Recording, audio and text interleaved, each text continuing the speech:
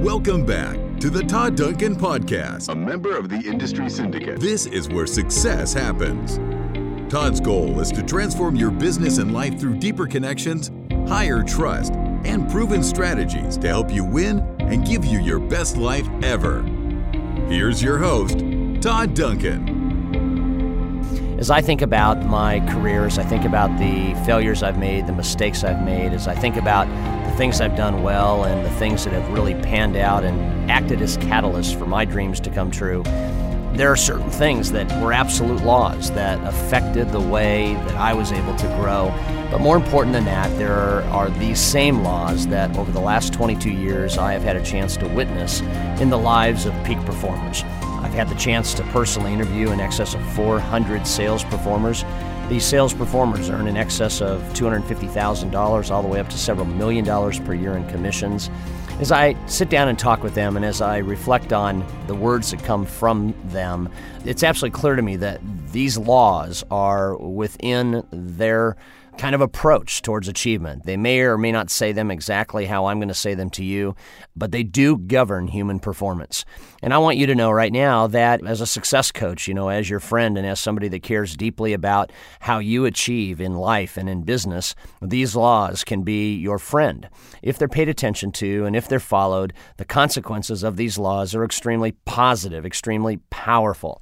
If these laws are not followed, then the consequences can be extremely negative and extremely disempowering.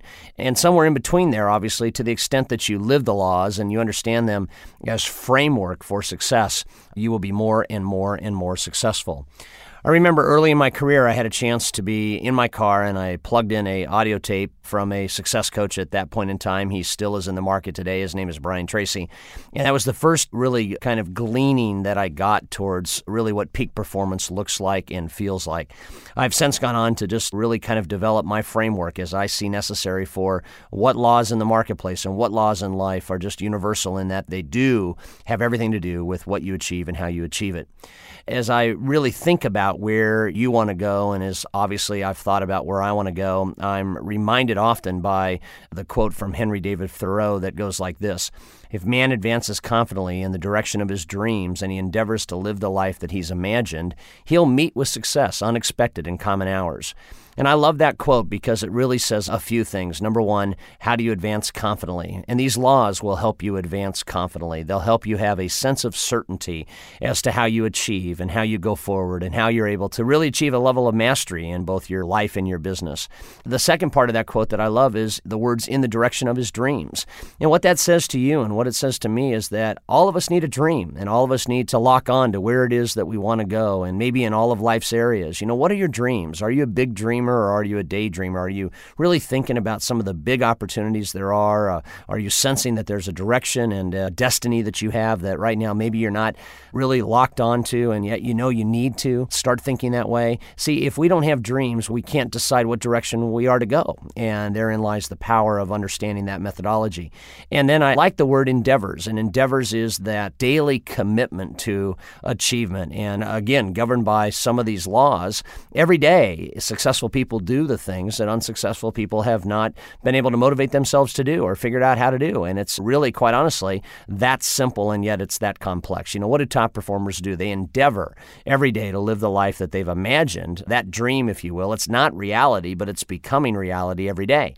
And so when we think of the context of Thoreau's words and we think about the fact that there are laws that govern human performance, what will happen is as you listen through this CD and as you begin to understand the power of these words, you'll start playing at a whole new level. And if we continue his quote, "He will meet with success unexpected in common hours," you'll sit here and say, "Wow, I can't believe I've accomplished it," or "I can't believe that dream has come true." And you'll sit there and reflect back and say, just several years ago, I was thinking that this might be a 10-year or a 15-year kind of experience or a 5 or 7 year, and all of a sudden 2 or 3 years into it, I'm already there.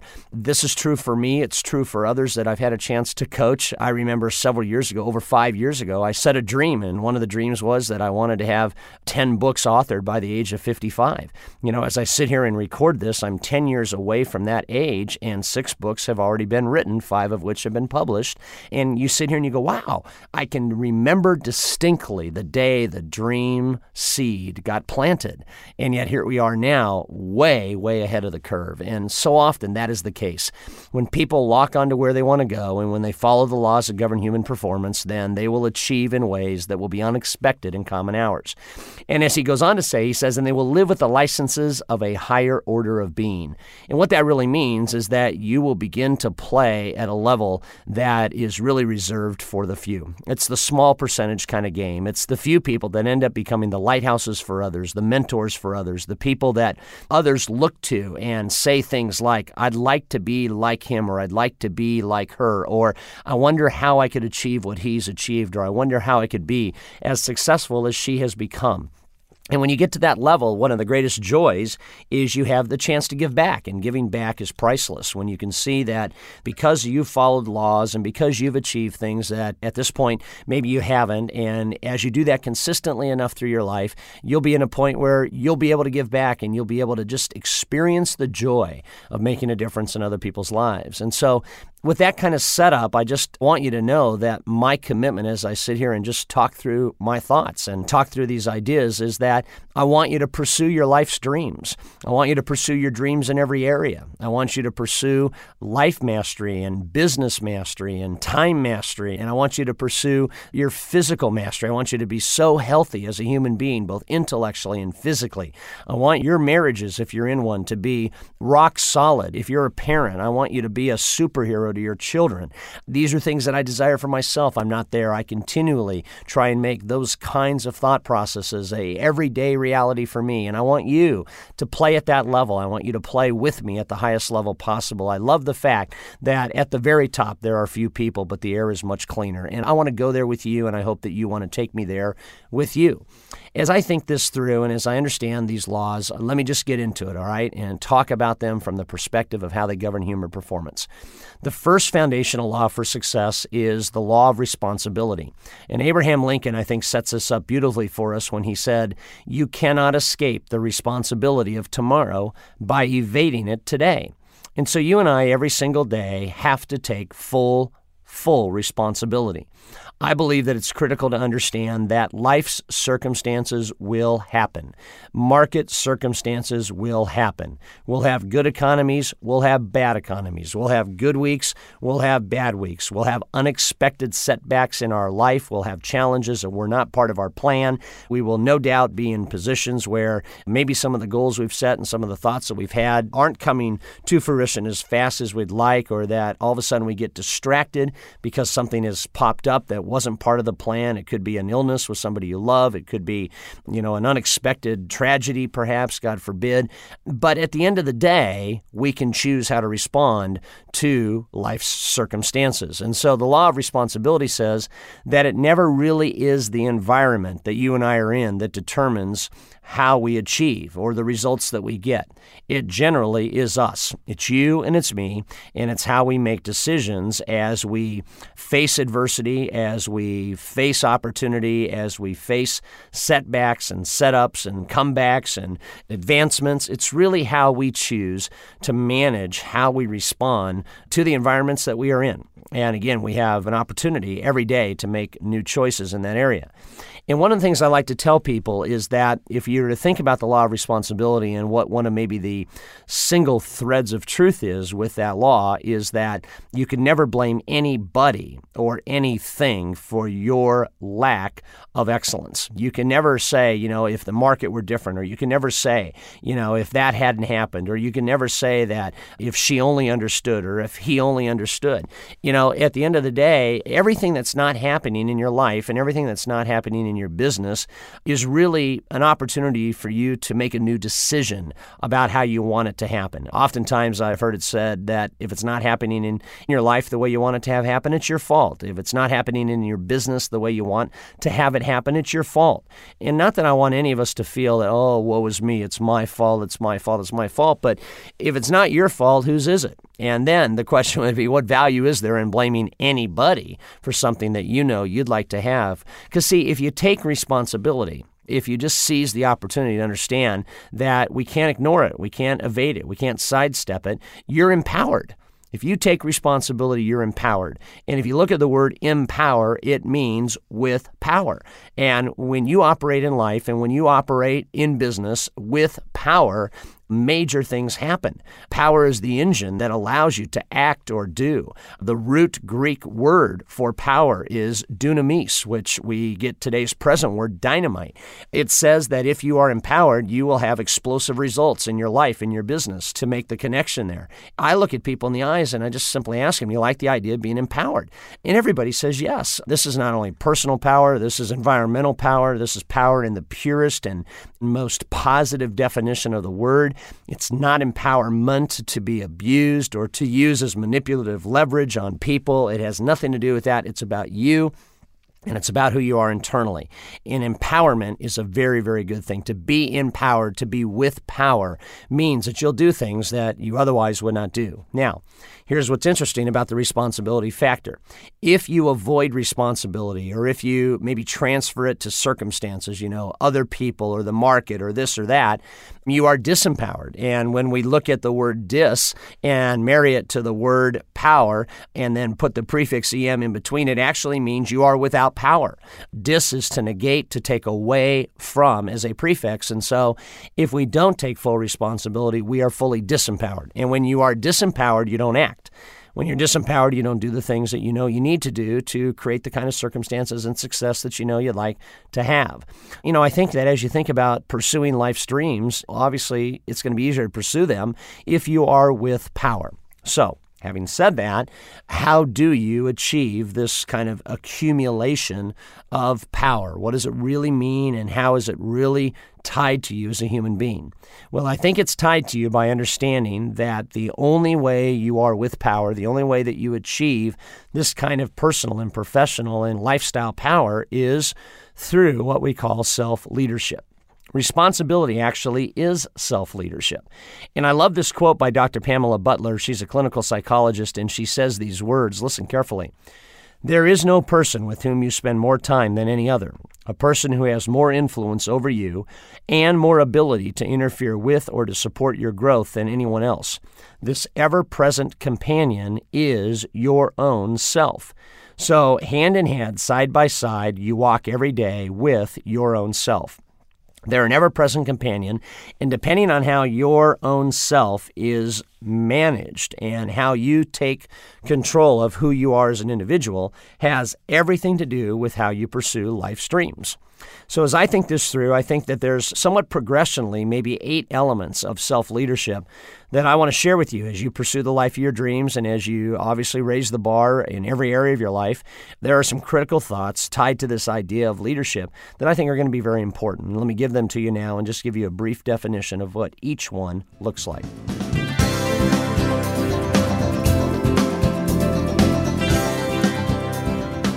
As I think through these 8 elements of self-leadership, as I think about what it means to play life and do business at the most empowered level possible, it dawns on me that the foundation for everything is what we call self-motivation. And what that says is that you are in charge of your own motivation. Nobody, let me say that again, nobody externally can motivate you and have that last. And this is where one of the big breakthroughs, I think, comes for a lot of people. In our book, High Trust Selling, we talk about the power of the law of the iceberg. And the law of the iceberg, again, says that your success, the truest measure of your success, is invisible to your clients. And what that really means is foundationally to all of success has to be this inner core, this stuff below the surface, this reason for being, this reason for doing that motivates you. In life, the truest measure of your marital success, the truest measure of your parental success, the truest measure of your financial success and your physical success, and enveloping maybe all that, the truest measure of your spiritual success comes from what's inside, not anything that you put on the outside as trappings or masks or dress up, if you will. Motivation is an inside job. Motives are only within, and once motives are understood within, then everything on the outside changes. And so when we think of the iceberg, it's the tip, it's the below the surface stuff, what you see, what you don't see, what gives what you see strength is the stuff you don't see. And so self-motivation creates for individuals as they pursue life's dreams what we call pull power.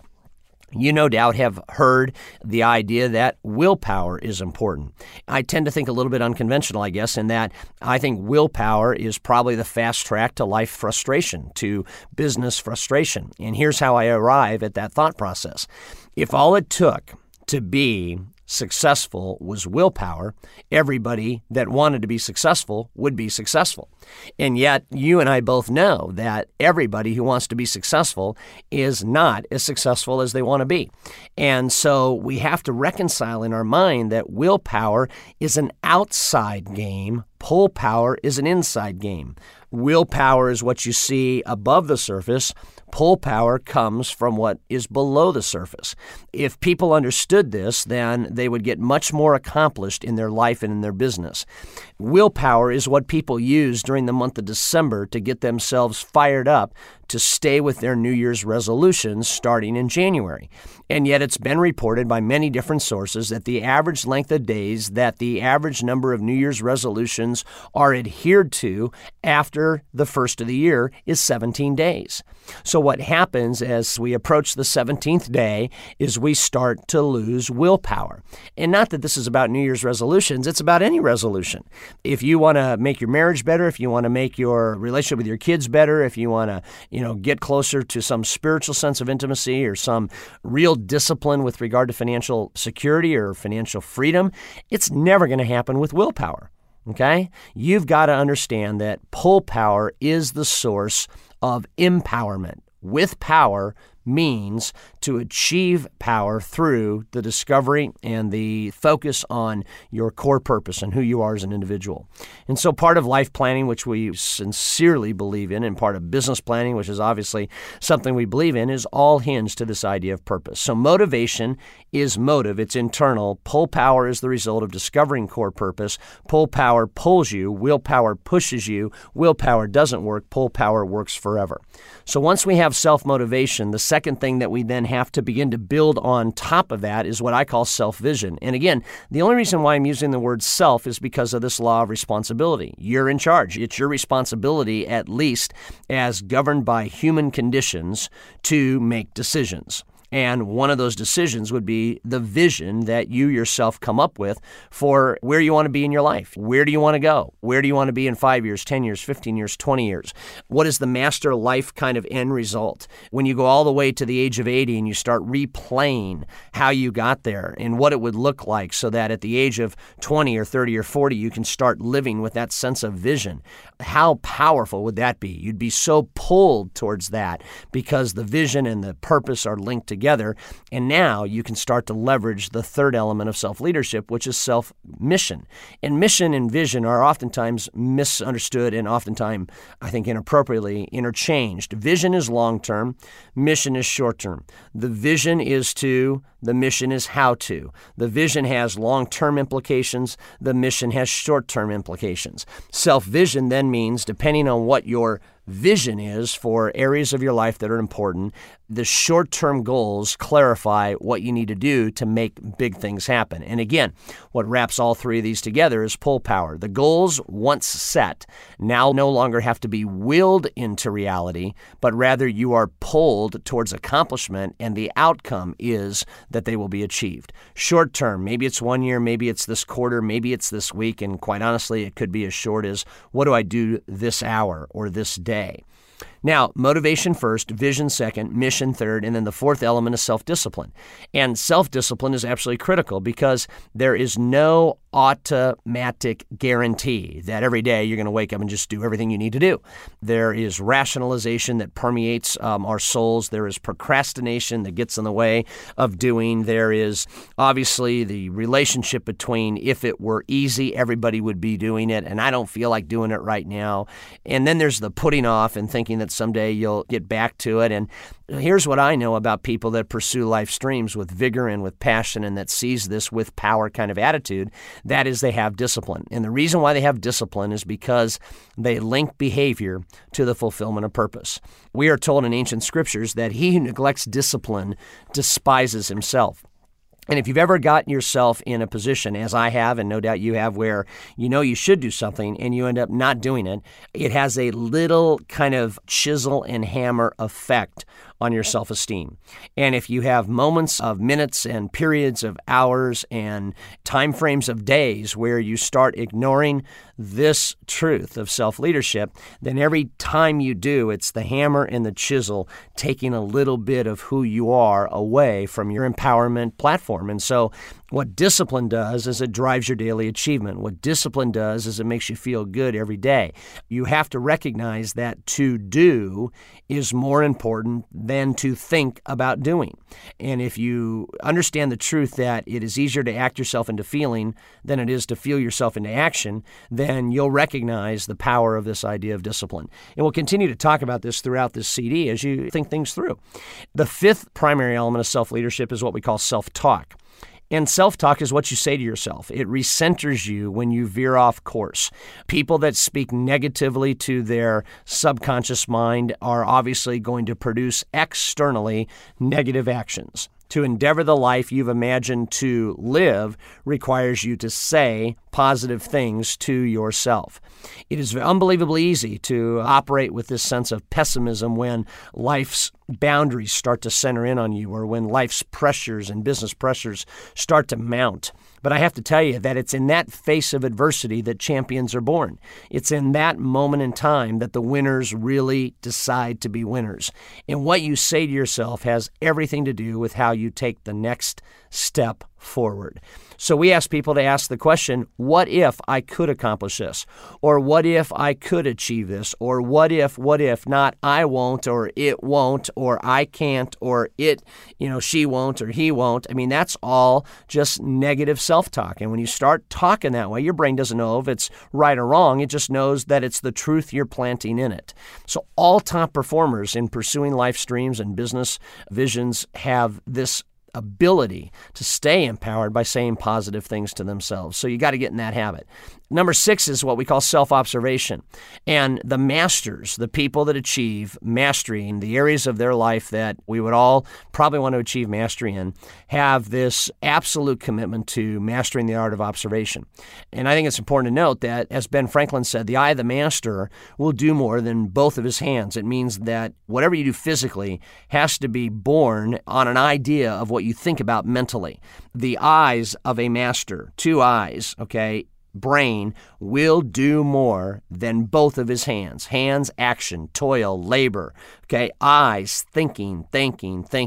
Here's an idea. Work on your life instead of working in your life. Work on your business instead of working in your business. Spend some time in on time. Spend some time in stopping and asking, how did the last hour go? Or how did today go? Spend 15 minutes every night just replaying the day's events and write down 2 or 3 things that didn't quite go like you'd like them to, and make a commitment the following day through the other 5 principles that we've just talked about to not repeat those negative behaviors, because being a top producer requires you to not repeat negative behaviors. We'll talk about that going forward.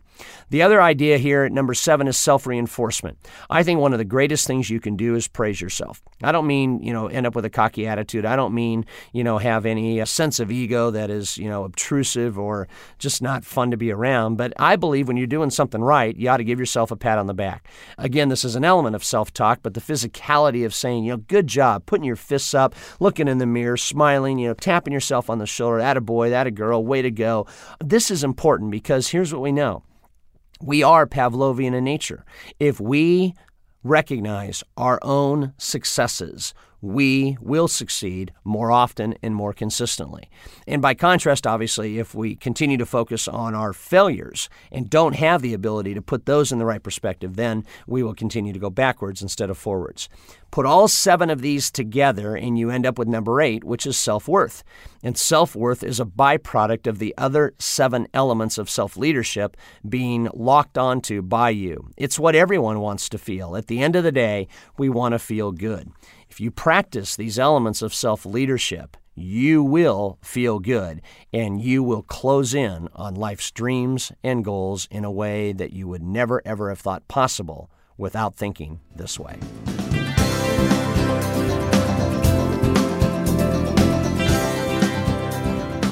The second foundational law for success is the law of action. And one of the thoughts that I love here is the idea that William Shakespeare gives to us when he said, "Procrastination is the fertilizer that makes difficulties grow." One of the thoughts that we need to recognize is that everything that gets put off that is important will resurface as more important. And one of the things that we want to recognize is that there's never going to be a perfect time to start, but there is always a time to start. And the perfect time to start, if there were such a time, is the first time you think about starting. Starting what? Whatever it is, as you pursue life's dreams and goals, and as you understand that it's going to require initiative on your behalf, then it makes all the sense in the world to start. And one of the great quotes that I love is, you don't have to be great to start, but you do have to start in order to be great. And so think this through and think about the power of action, because truly everything that happens in your life is the result of an action that you took. Maybe a right action, a wrong action, or maybe it was an action called inaction. And we don't normally think that way, but inaction creates procrastination. One of my good friends and a mentor who is long departed from the earth is a guy named Og Mandino, and Og died in 1995, I believe, 1996, and one of the great prolific writers of all time, one of the great success motivators of all time, and books like The Greatest Salesman in the World, The Greatest Miracle in the World, books that need to be on your bookshelf and read on an ongoing and repeated basis. Here's an excerpt from Og Mandino's book, The Greatest Salesperson in the World, the greatest salespeople in the world, person, man, woman. Here's how they think, okay? I quote, "I will act now, I will act now, I will act now. Henceforth, I'll repeat these words each hour, each day, every day, until the words become as much a habit as my breathing, and the action which follows becomes as instinctive as the blinking of my eyelids. With these words, I can condition my mind to perform every action necessary for my success.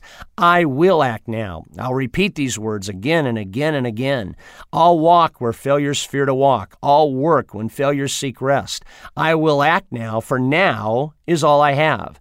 Tomorrow is the day reserved for the labor of the lazy. I'm not lazy. Tomorrow is the day when the failure will succeed. I'm not a failure. I will act now. Success will not wait. If I delay, success will become wed to another and lost to me forever. This is the time. This is the place.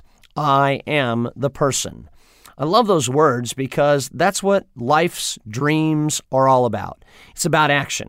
It's about making sure that you are a person of action. It's about observation, which we talked about moments ago, but it's important to recognize that all forward movement comes from forward-thinking action and doing. So how do people take action? What is necessary for people to really get excited about taking action? Well, obviously one would be to link the action that you're going to take to the purpose that you have. And yet there's a very real learning thought process with action too. And let me share with you 3 thoughts that I think are critical.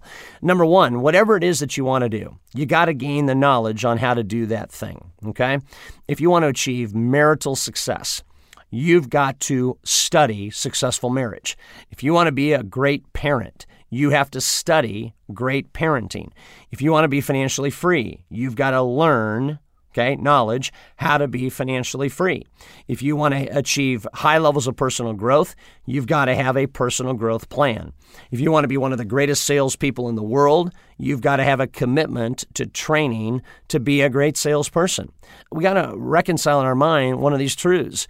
Most of us would be better if we stopped trying and we started training. Let me say that again.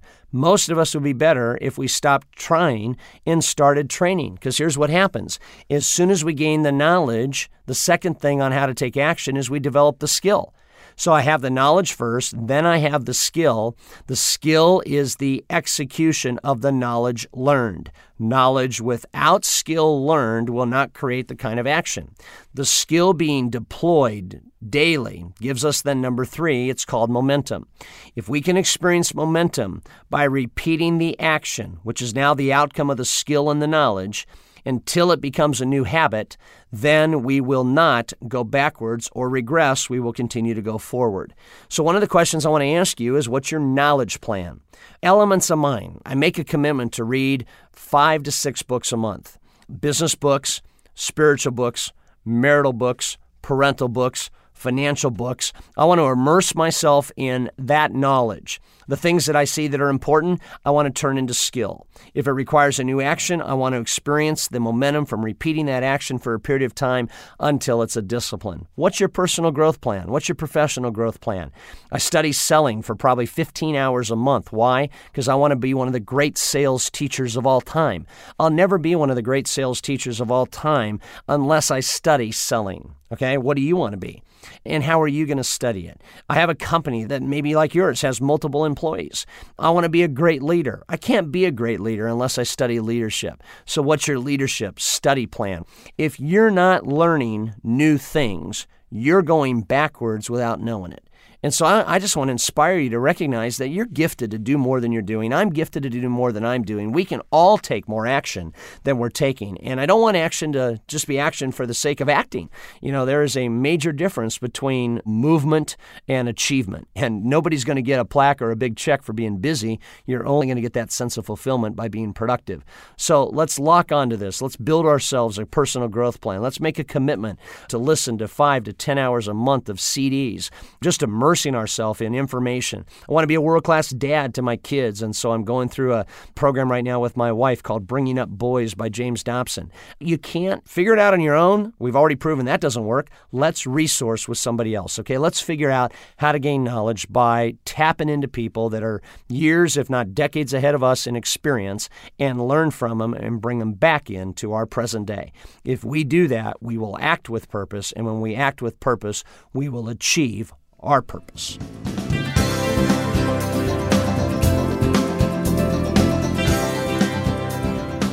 The third foundational law of success is the law of focus. And I believe this is a critical law, as obviously I do all 5. But one thing I have come to know about top producers is they have this awesome ability to laser in, to focus. I have success stories, obviously, having been in the personal teaching business for the last 12 years. Even before that, a decade before that, I had the opportunity throughout those 10 years to share success principles with other people that I was working with that were employed by our company. And it was wonderful to begin to see the power of helping people focus.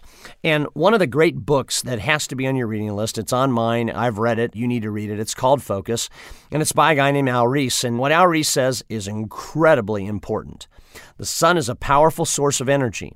Every hour the sun washes the earth with billions of kilowatts of energy. Yet with a hat and some sunscreen, you can bathe in the light of the sun for hours at a time with few ill effects.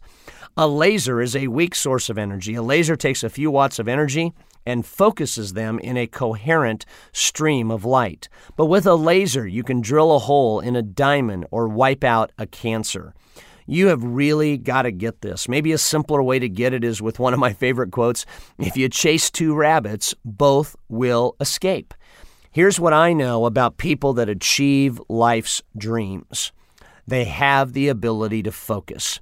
They don't try and master the art of juggling. And one of the great visuals for you, whether you juggle or not, is just to picture somebody who's skilled at juggling. And maybe they're standing in front of you and you want to test whether or not you can really get a lot done by not focusing. The visual would be, we all do a few things pretty well. We all have limits. All right, to try and fill up the capacity of what we have the opportunity to do sets us on a course where every time we do more and more and more, we're actually unfocusing. Focus is about doing less and less and less. So maybe somebody is juggling 3 oranges and you say to yourself, that guy can juggle 3 oranges pretty well. And so you say, you know what? You're pretty focused on 3. I can see how you're doing that. Let me give you a 4th. And maybe they can get the 4th one in there. And yet you can maybe even right now start to see that 4 is a little bit difficult. They're becoming less focused because there's too much going on. And you say, okay, let me throw a 5th orange in there. And now they try and get the 5th one. And maybe they can get it going a little bit. But no doubt if they're not good at 5, then within a few tosses of the oranges, all of them fall to the ground. And certainly maybe if they did 5, you could throw in 6. And no doubt by the time you get to 6 or 7 things, it's going to be pretty impossible to what? To continue doing what it is you were good doing when you had less going on. And that's the power of focus. The power of focus is to understand that you can only do a few things well. And if you lock and load on what those few things are, and you become, through this gaining knowledge and skill, really good at those few things, then you will achieve unexpected success in common hours. And that's really what Thoreau was talking about. To recognize this, understand 3 words. Focus precedes success. You can't get successful without focus. Too many people got way too much going on. We are trying to make incomplete lists of unclear things, and we got all this peripheral going on, and the bottom line is we're not getting enough of the right things done and finished. So when I think about focus, I think about, maybe in every account area in your life, your marital accounts and your spiritual accounts and parental accounts, financial accounts, physical accounts, the account, if you will, that you need to keep adding value to.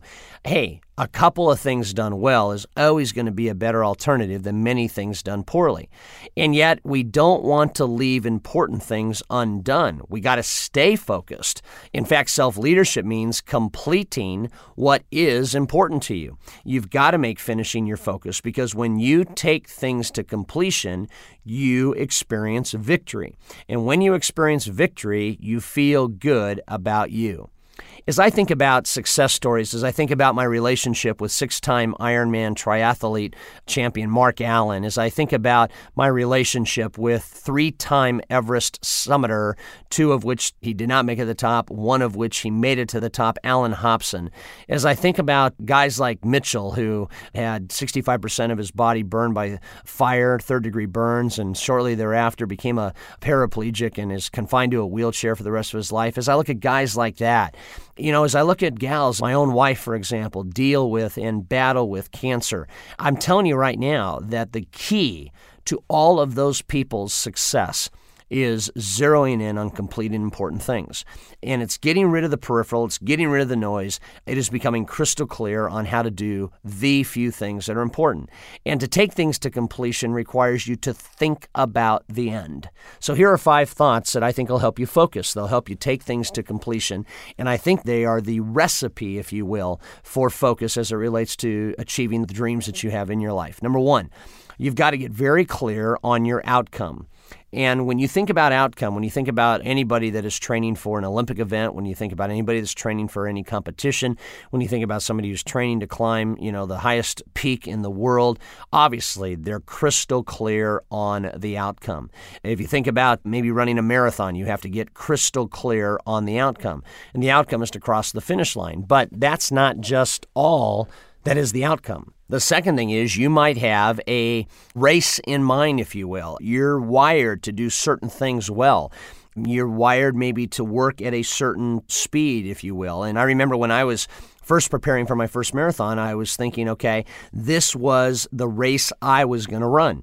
Obviously, there's people running, 22,000 people in the race that was my first marathon, that some faster, some slower, some runners, some walkers. I mean, what I want you to recognize is that in life, your race is your race, and it's about you being your best.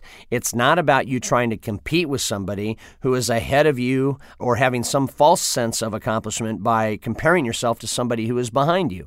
Everybody has a different race plan. They have a different race plan in their business, a different race plan for their marriage, a different race plan for their finances. So you got to develop your race. You get clear on your outcome, you develop your race, and then 3 is really important. You've got to keep your pace. And when I say keep your pace, I really mean if you decide that this is the time in which you want to achieve your victory, if you will, whether it's financial, marital, whatever, then stay with that pace unless you gain the knowledge and you have the training that allows you to run faster. If you try and do things faster, it ends up messing up your race and then destroying your outcome. As I ran this marathon, for 5 miles, I departed my race plan. I did not keep my pace. I ran faster than I had trained to run.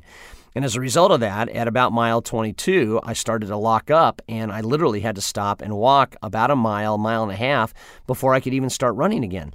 And so by not staying with my pace, I literally added time to my race, which meant I didn't cross the finish line in the time frame I wanted. I crossed it. There was victory in that, but it wasn't in the time frame that I wanted. And in life, we have to understand this. All of us have a different pace. And then as we experience adversity and as we experience setback, one of the keys is to adjust your attitude. And attitude management is absolutely critical. Chuck Swindoll says that attitude is, as he's convinced, 10% what happens to us and 90% how we respond to it. And so what you need to think through here is as you achieve excellence in life and as you look towards this concept of mastery, setback and adversity will no doubt creep in. You've got to forget them as fast as you can because tomorrow and the next day are just rich with new opportunity and new chances for achievement that if you don't master the attitude of the moment, you will mess up the magic of the future. And so we've just got to really tie that into kind of an approach for how do we just complete things and how do we get there in a way that we can feel good. I'm okay with the fact that I crossed the finish line, and I'm okay with the fact that it took me 21 minutes longer than I was planning on it. There's always another race, and I can continue to go down that path, but I think that it would be very, very unhelpful for you to not know that there is a psychological process to take things to completion, and it's your attitude. And then I think that one of the great things that continues this concept of reinforcement is victory. You know, obviously, as you can visualize, perhaps, and even having done one maybe yourself, run a marathon or any road race that you run or any race that, whether it's a bicycle race, a motorcycle race, or any competition you've ever been in. When there is victory, there has to be celebration.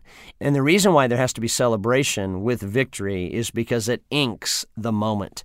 It's those snapshots, it's the ESPN century moments, it's the last 100 years of what are the best victories. And when you see any victory, there's huge celebration. And celebration is important because it is the culmination, it's the icing on the cake of everything we've talked about at this point. It's the icing on the cake of vision. It is the attaboy, the pat on the shoulder, the fists up in the air. It's the I can do anything. It's what gets you excited about raising the bar and trying it again. So this area of focus is critical. To understand the power of laser thinking is big. To understand the power of thinking is big. And to realize that most of us go through life in somewhat of a non-thinking mode. We act without thinking. Stop long enough to make sure that you have a reason for doing whatever it is that you do. Stop long enough to realize that to focus in on fewer things is much better than to be unfocused on many things. And then realizing that every single time you take any of life element, achievement, thought processes to completion, you will feel good about you. That's the power of focus.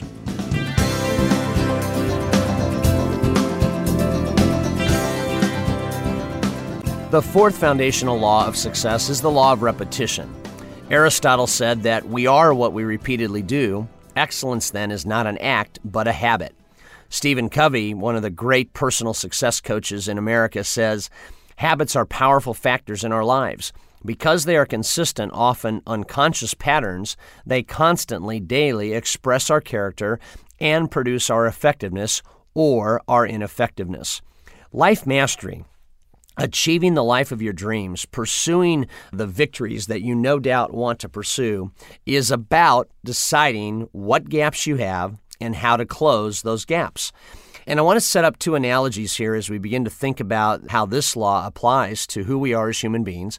It applies not only to governing infrastructure on how human beings are wired, but it also applies to probably not more than about 5 areas that we have opportunity in life to look at our gaps.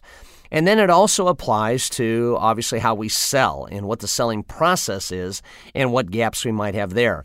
So what I know about success and ultimately achieving the life and the business that you are dreaming about is that repetition is the gateway through which all success is achieved. We really understand that every single thing that's important in life has to be looked at with a spirit of vigilance. And vigilance is this idea of a state of watchfulness. And as we have this state of watchfulness, we recognize that if we have a gap, it's probably because the law of repetition has allowed us to, over time, repeat the wrong behavior. The same law of repetition will be what's necessary for us to undo the negative behavior and then create a new behavior, and then master the new behavior until we experience the new habit. And so repetition, again, has both positive and negative consequences. I say to people, many people have gotten really good at doing the wrong things. We repeat, and now all of a sudden we have a bad habit. And so repetition has got to be looked at, from maybe 3 or 4 different angles, and here are 3 of the angles that you got to look at it from. First of all, relative to life mastery, relative to these areas in which we need to constantly evaluate how we're doing, we need to constantly evaluate how we're doing with regard to our purpose. We need to constantly evaluate with regard to how we're doing in self-leadership. We need to constantly evaluate how we are doing in the area of making smart choices. We need to constantly evaluate how we're doing in the area of professional and personal and maybe partnered and maybe even prayerful accountability. How are we doing with the accountability factor? And then fifthly, we should be evaluating pretty often how we're doing with regard to the lessons that we have learned. And learning life's lessons is critical. In fact, it can't even be called a lesson unless it is a mistake that is no longer made. And so what we recognize here then is part of the frustration in life is by continually repeating wrong actions, which are mistakes, which obviously create wrong results. So there's one dimension of how the law of repetition works. And the more frequently and consistently you live your purpose, the more frequently and consistently you adopt this commitment to self-leadership, and the more frequently and consistently you make smart choices and seek accountability. And then quite honestly, the more frequently you just kind of maybe read in your journal or maybe in your computer or your Palm Pilot or iPad or whatever it is that you use, your digital assistant, whatever. Here are the lessons. I want to be reminded of the lessons because I don't want to learn them twice. So there's one dimension. Here's a second dimension. You need to constantly evaluate how you're doing. Law of repetition, again. You need to constantly evaluate how you're doing with regard to anything that's important to you spiritually. You need to constantly evaluate how you're doing in the area of relationships. And that would be both marital, social, parental, 3 different areas there. You need to constantly evaluate how you're doing physically. How's your health meter? How's your energy meter? How's your state of focus and energy and restfulness and all those things that go into feeling like you are at peak performance. You need to constantly evaluate how you're doing in the area of fiscal responsibility and how you are adopting the methodologies of pay now so that you can play later. And then obviously you need to constantly evaluate how you're doing in the area of your vocational success. And with that 5th one then, here's the 3rd dimension. If you're in business and you are adopting the kind of high-level thinking that I no doubt support and ask you to think through, you need to evaluate how you're doing in the area of your time efficiency. You need to constantly be vigilant on how you're using every hour for productivity and profitability. You need to evaluate how you're doing in your partnerships with regard to strategic initiatives and adding value and how much business you're getting back. You need to look at your scripts and how well you are mastering the words that cause your clients to think that you are unique and different and therefore then more valuable than anybody they've had a chance to work with.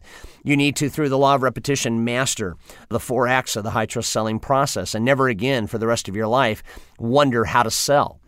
You need to know that objections will creep up, and obviously the system that we teach can help you greatly, if not entirely, prevent objections. But if you do get them, wouldn't it be great to be prepared when they arrive through the law of repetition?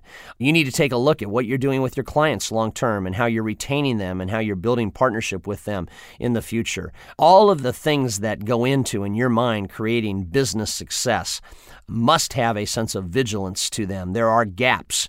There are days that you don't produce like you need to produce. There are deals you don't get that you should have gotten. There are missteps and miscues that should not be repeated day in and day out. There are calls that are made that don't create successful appointments being set.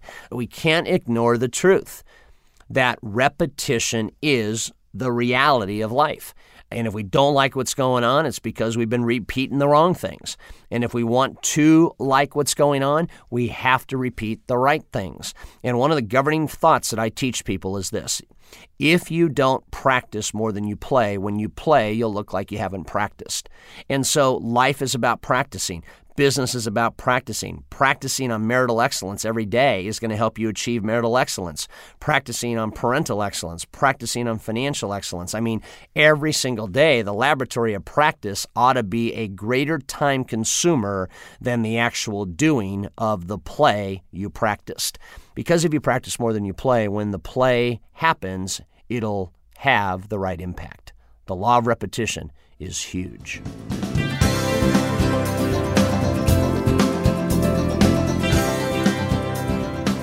The fifth foundational law for success is the law of faith. And obviously, there is a tremendous importance to understand here with regard to where you want to go in your future. And by definition, if you are thinking long-term about the future, you have to have faith in the future. I have different thoughts on the implication of faith. We're not simply talking about some sense of God having a destiny for you, a plan for you. Obviously, I believe that. Perhaps you believe that. And therein lies a huge level of faith commitment. And yet, at the very same time, we are taught things throughout history and by others about different lessons that have to do with faith itself. Some might have spiritual bends, some may not have them and still are truth. And in your mind, you've got to decide where your faith factor is going to come from. Here are 4 major lessons that I have learned about faith as we explore and share this fifth law with you. And then I want to talk about one more concept called failure and how you deal with that. And you will be well on your way to achieving the dreams that you have for your life and your business. The first lesson that I've learned on faith is the lesson of belief. And I first really began to understand this as I studied Norman Vincent Peale and as I read The Power of Positive Thinking, as I understood, really the truth of what he was speaking. And I quote from his book, and here's what he says. He says, "The most powerful force in human nature is the spiritual power technique taught in the Bible. Very astutely, the Bible emphasizes the method by which a person can make something of himself. Faith, belief, positive thinking, faith in God, faith in other people, faith in yourself, faith in life. This is the essence of the technique it teaches." He goes on to say 2 things. If you have faith, nothing shall be impossible to you.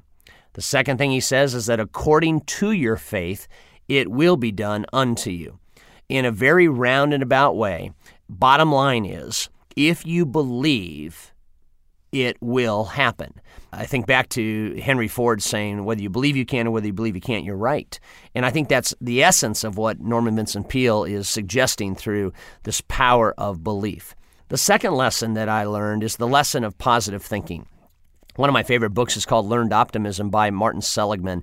I learned the power of positive thinking early in my life. I began at the age of 5 going to church where a guy was just starting the church that I was a member of, and his name was Robert Schuller. And today you may know he obviously has one of the largest TV and radio ministries in the world. Every Sunday, some 23 million people tune in to hear his sermons on the relationship between, positive thinking and living life at the highest level possible and what that means to you spiritually and perhaps potentially eternally. And so I got this dose of positive thinking early on in my life. I remember sitting in the pew, every Sunday as I kind of wrestled with what I do during the hour. I'm 5, 6, 7 years old. It's hard for me to sit there as it is for most kids. And yet I can vividly remember the power of positive thinking, as Schuller would talk about. And then I found this great quote by Ralph Waldo Emerson much later in life, 15, 20 years later. And it's this quote, "Finish every day and be done with it. You have done what you could. Some blunders and absurdities no doubt crept in. Forget them as fast as you can. Tomorrow is a new day. Begin it well and serenely and with too high of a spirit to be encumbered with your old nonsense. This day is all that is good and fair. It is too dear with hopes and invitations to waste a moment on the yesterdays." That is huge, and that's the power of positive thinking. A good friend of mine, John Maxwell, who I'll talk about in just a moment, I love what he says. He says, yesterday ended last night. And so whatever happened yesterday is either a lesson or a reminder of what to do today. And so this is really critical. How you think is going to be a large precursor to how you succeed. Lesson number 3 is the lesson of vision. King Solomon, one of the great wisdom coaches from ancient times, says that where there is no vision, the people will perish.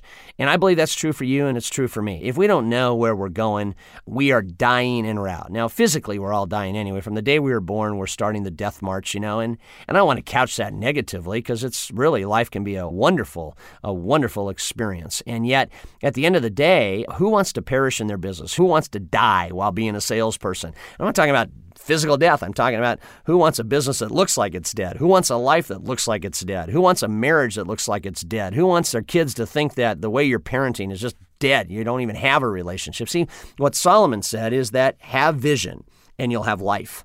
Wherever it is that you see yourself going, you will then go with a sense of energy. You'll go with a sense of conviction. You'll go with a sense of anticipation. Without vision, you have despair. I read an article recently in USA Today, and it was interesting. They had surveyed people that were given really kind of a terminal death prescription, that based on an ailment that they had, the likelihood of them surviving was not going to be really, really good. And they had some conversations with these people. 418 people were surveyed, and one of the distinctions was that those people who had led their life with a sense of purpose had less despair knowing that their life was about ready to come to an end than those who had not lived their life with a sense of purpose. And obviously, you can't have vision without purpose. And so let's make sure we go through life living and not dying. And then finally, lesson 4 is the lesson of persistence. Faith is about hanging on. Schuller said that tough times never last, but tough people do. And again, this ties right back to the law of responsibility. It's about you. It's about me. It's not about the environment. Times will get easy. Times will get tough. The stock market will be good. The stock market will be bad. You might gain weight. You might lose weight. Whatever it is, if you don't like the times you're in, do everything you can to change them, but also realize that the times will change. And hang on, persistence is important. John Maxwell, a good friend of mine, says if you have faith in your future, you will have power in your present. The opposite of having faith in your future is to not have faith in your future. If you don't have faith in your future, you will be powerless in your present. And I don't know about you, but I'd like to be powerful now. In this moment, I'd like to be empowered, and faith is the way to have that happen.